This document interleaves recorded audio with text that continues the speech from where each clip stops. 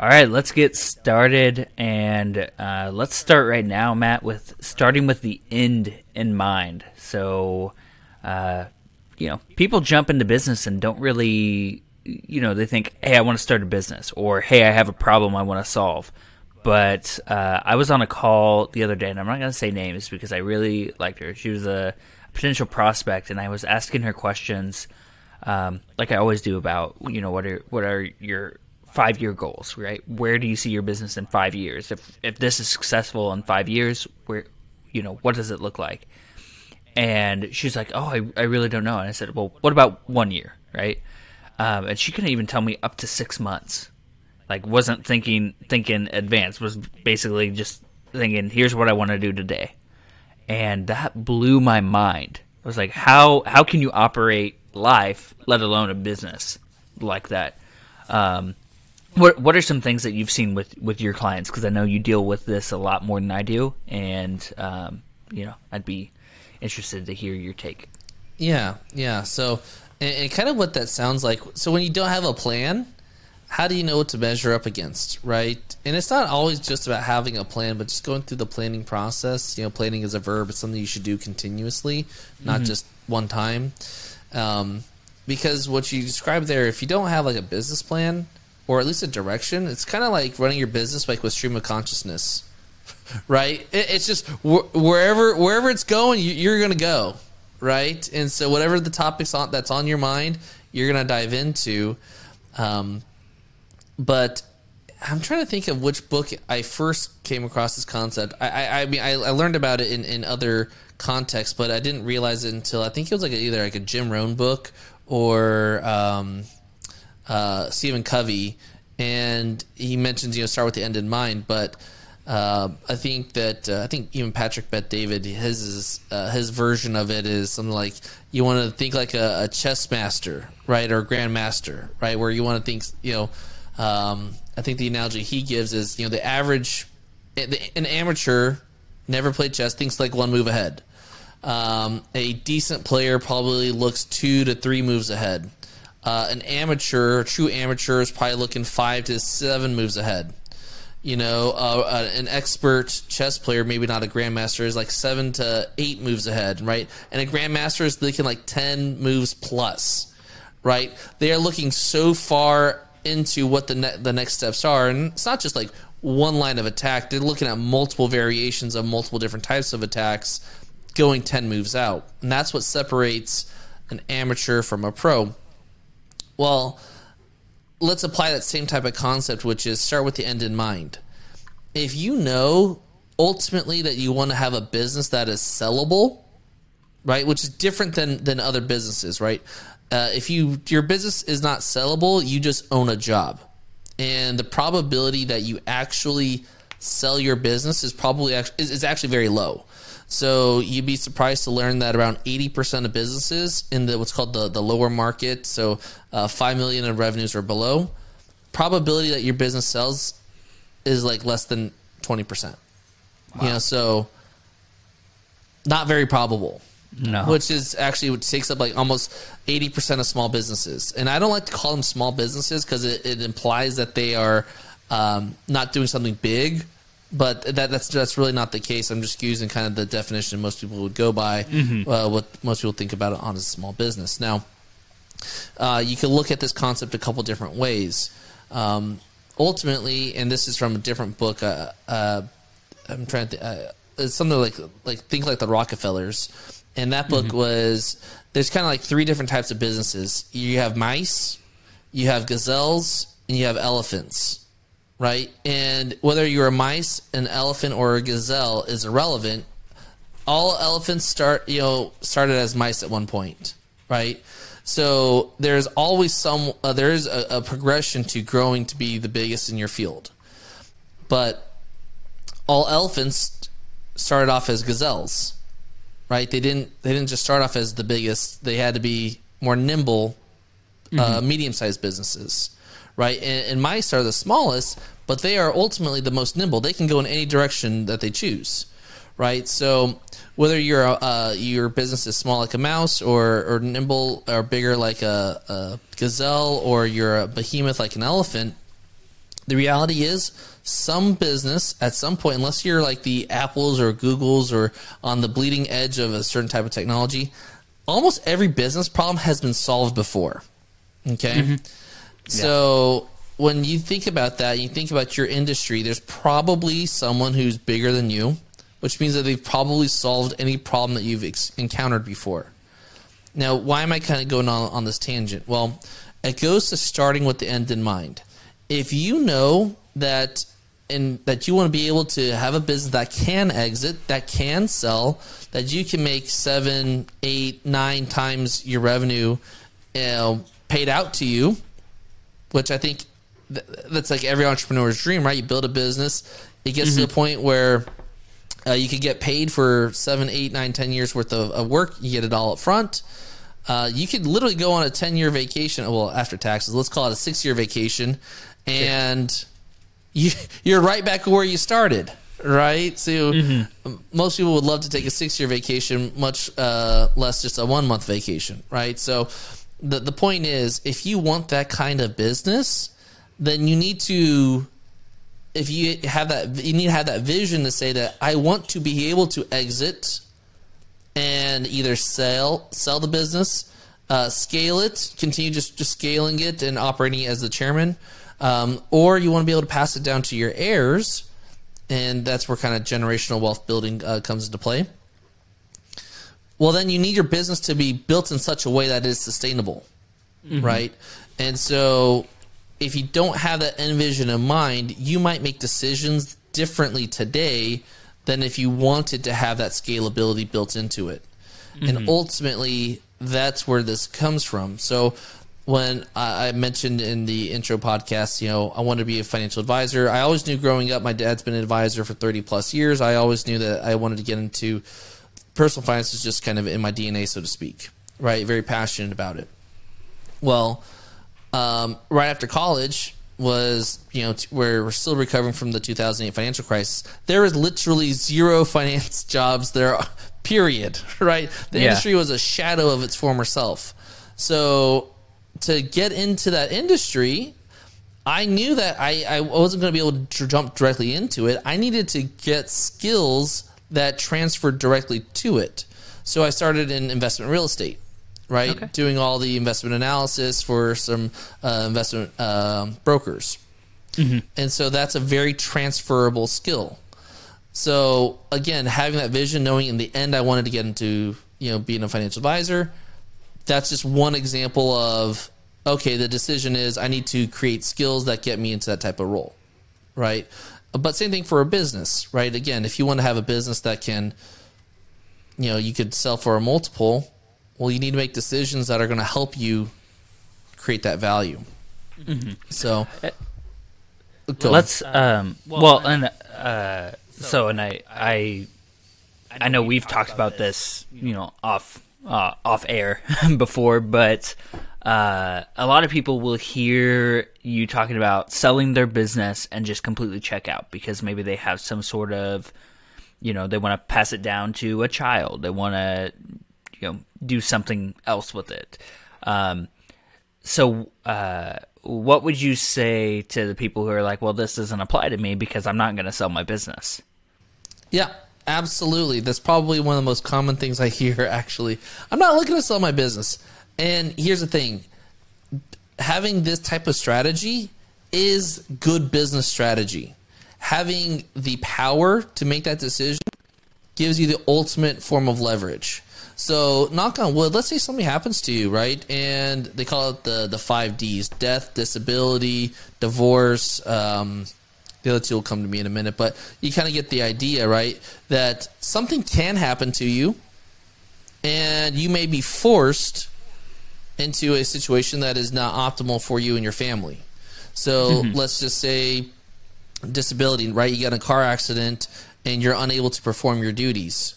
Well, it's very risky then that your business may not be able to operate or function without you, much less grow without you. And because of that, your business may actually tank and fail, right? So by having a valuable business, one that is able to be sold, is actually good, prudent personal finance for your family. It's good for your employees. It's good for your people that you work with, your suppliers. This is just good business strategy for everyone involved. So whether you're considering, selling your business in 5 to 10 years down the line, or you're literally a startup, having this as part of your plan is actually probably one of the best things you could do for your business, because it will actually give you and your family the security that you guys need to be able to have options. And again, it's not about that you want to sell your business tomorrow. Most people I know, there's also a saying, it's called a business worth selling is a business worth keeping, right? So you might just want to keep that thing, and that's good. But again, how can you, family transitions, people think, I'm just going to sell this or pass this down to my kids. They may not want your business, right? Or they may not have the expertise to run your business. In fact, the statistics on family transitions are not much better than selling to a third party. So I think it's like in 2 generations, like only less than 30% of those businesses survive. So, wow. So the probability is it's not going to go to your children and your children's children like you hope or wish. Yeah. And there's actually a great book called Every Family's Business that a guy talks about that, where his family business, he sold it to create his own business. And it actually really talks about the importance of every generation being able to choose what they want to do, right? If farmers are, for example, are really hurting right now. Not every kid wants to grow up to be a farmer. Some of those kids that grow up on farms do. Many of them don't, right? So what happens in situations like that where you thought all along you were going to pass the farm down to the kids, and now, there's a really big crisis actually in farmers that I think the average age of farmers are like 61 right now. And the thing is, people are retiring later, they're living longer. And so there's an entire generation of farmers that haven't yet inherited their parents' property, but their parents need that money for retirement or to start easing into it. So, not trying to get off the beaten path, but just hitting home that it's really important to think about this in your business from day one. And then even if it's not part of day one, anytime, aka today, is a good day to start thinking about it. Have you ever seen an elephant at like a circus, just tied to like a rugged piece of wood and a rope? Like it's just a general rope holding this 800, maybe 1,000-pound elephant there that could easily break the rope if it really wanted to. Have you seen that?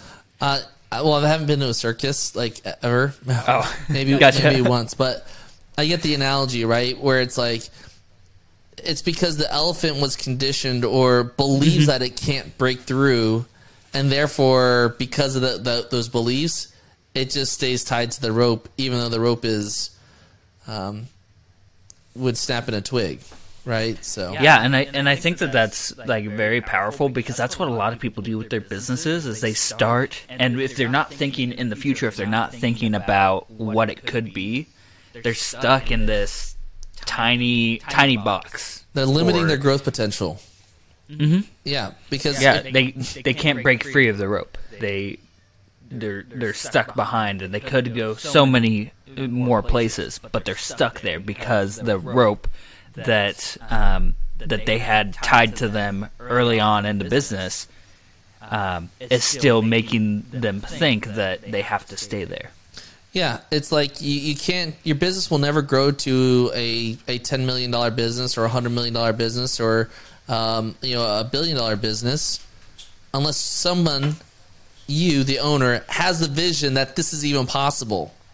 I've worked for 100%. some big organizations, and I mean, anyone who looks at it's called a U4 or U5, which is like my work history as a financial advisor, you'll see that I worked for Schwab, TD Ameritrade, and I remember when I first started at Schwab, at the very beginning, their goal was to have $3 trillion in assets. And at the time, they had like less than $1 trillion in assets. and now they're like they've way outgrown that. But people, they thought it was like a joke that they were going to be that big, and now they're like one of the biggest behemoths in terms of custodian financial assets there is in the world. Yeah. Right. So yeah, if you don't have the vision for yourself, nobody else is going to have it for you. So that's just you have to have that vision to believe that you can get to those levels. I'm not saying be like, pie in the sky, believe everything is great, and not have a realistic plan to get there. But if you don't have that vision or can't think that big, never going to happen. Mm-hmm. What are some exercises that business owners can take to begin, goal setting, goal planning, or preparing for growth and scalability, and ultimately, sellability or some sort of exit? Yeah, I think it really goes back to like why are you even in business? And I know it's such a basic question, but I know you and I talked about this before we even started this podcast. Why do you want to get into a podcast? Why do you want to do this? Right? And it's really your why. You got to start there. Like, why do you do anything?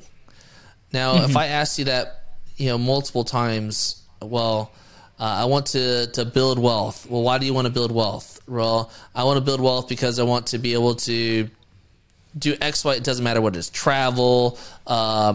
Ultimately, usually it's, if I keep asking, it's going to get to something about your family. And I'm doing this because I want to spend more time with my family. But the irony is, the more time you spend in your business, the less time you spend with your family. Interesting contradiction there, but we'll discuss that another day.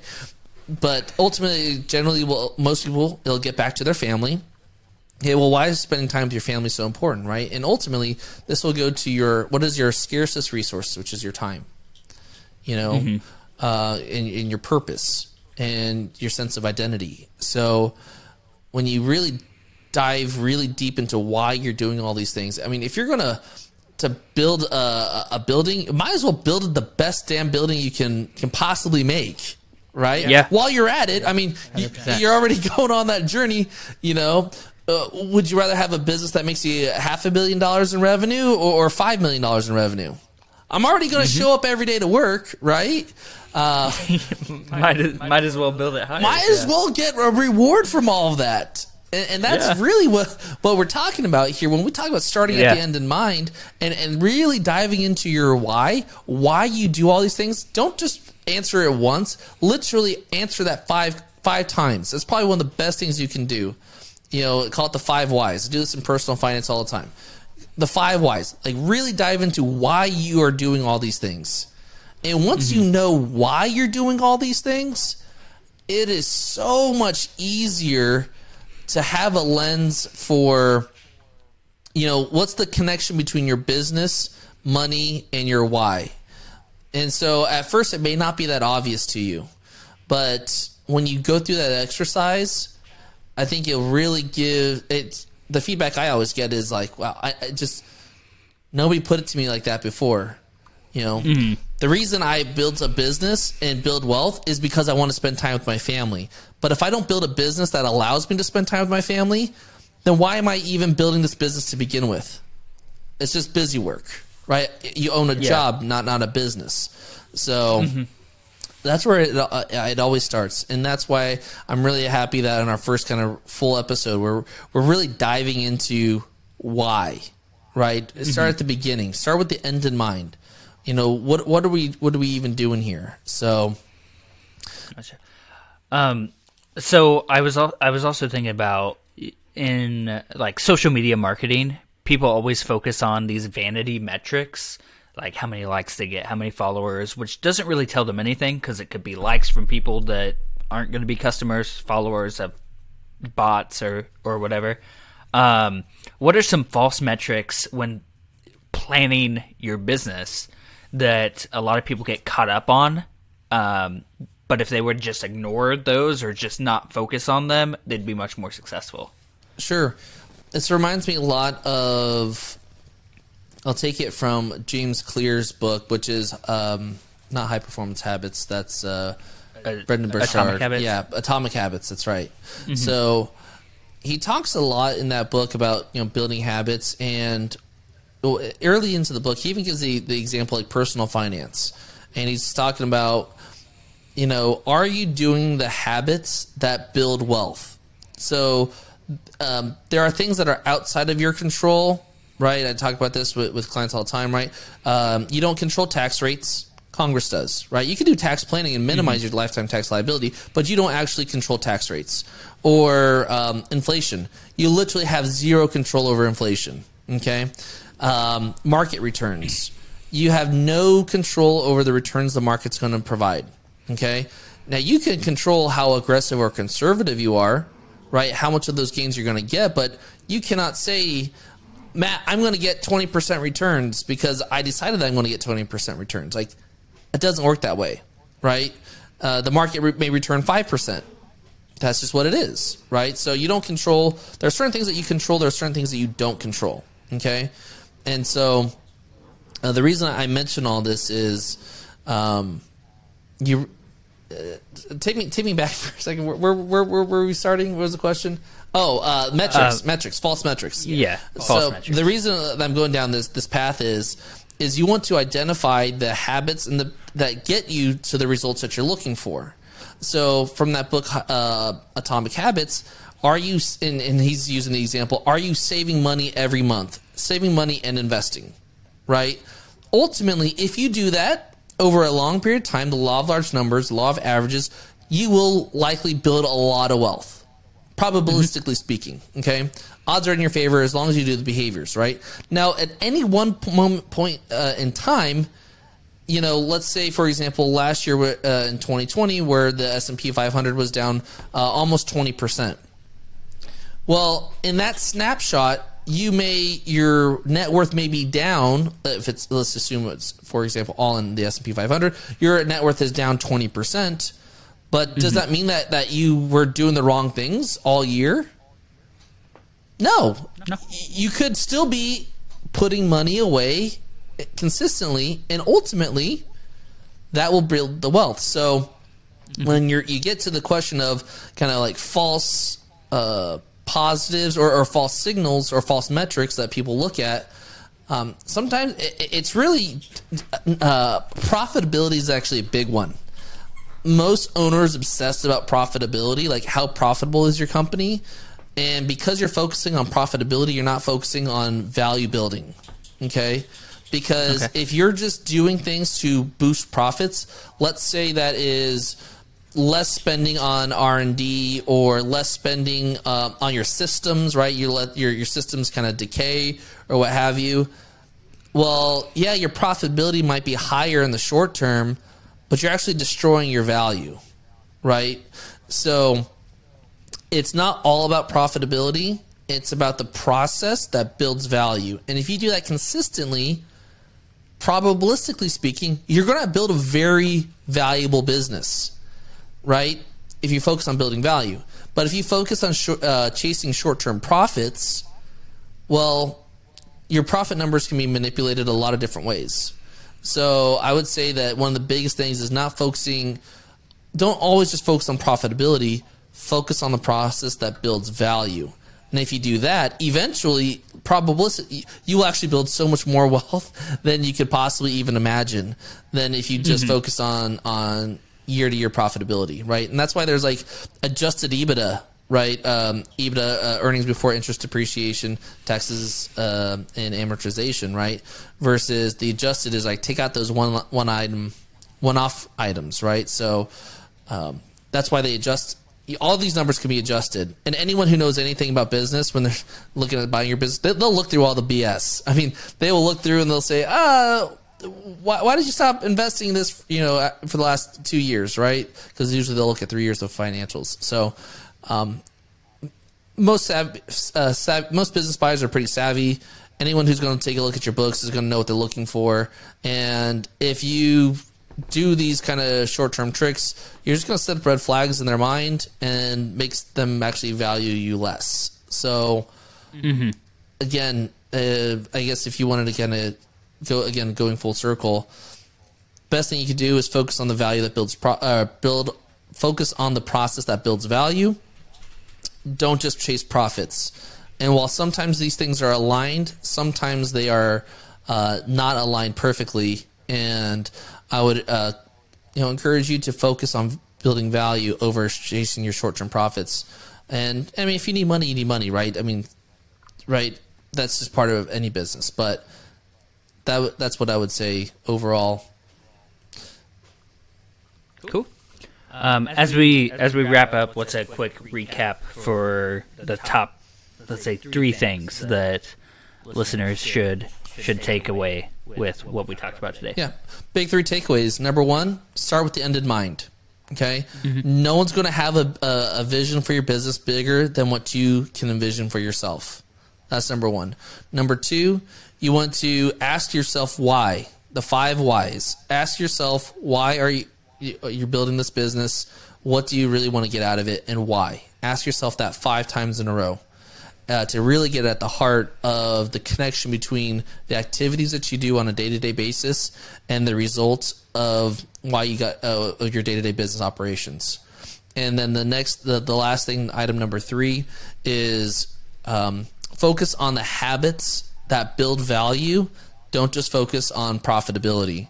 And if you do those 3 things, you will start building probably, I don't know what your business is right now, but probability is you're going to build a pretty awesome business. And I'd really like to hear more about how that's helped you. Sweet. Awesome. Well, I think that's the episode. We'll see you next time. But until then, stay focused, stay driven, and keep building that business you've always dreamed of. We'll see you next time.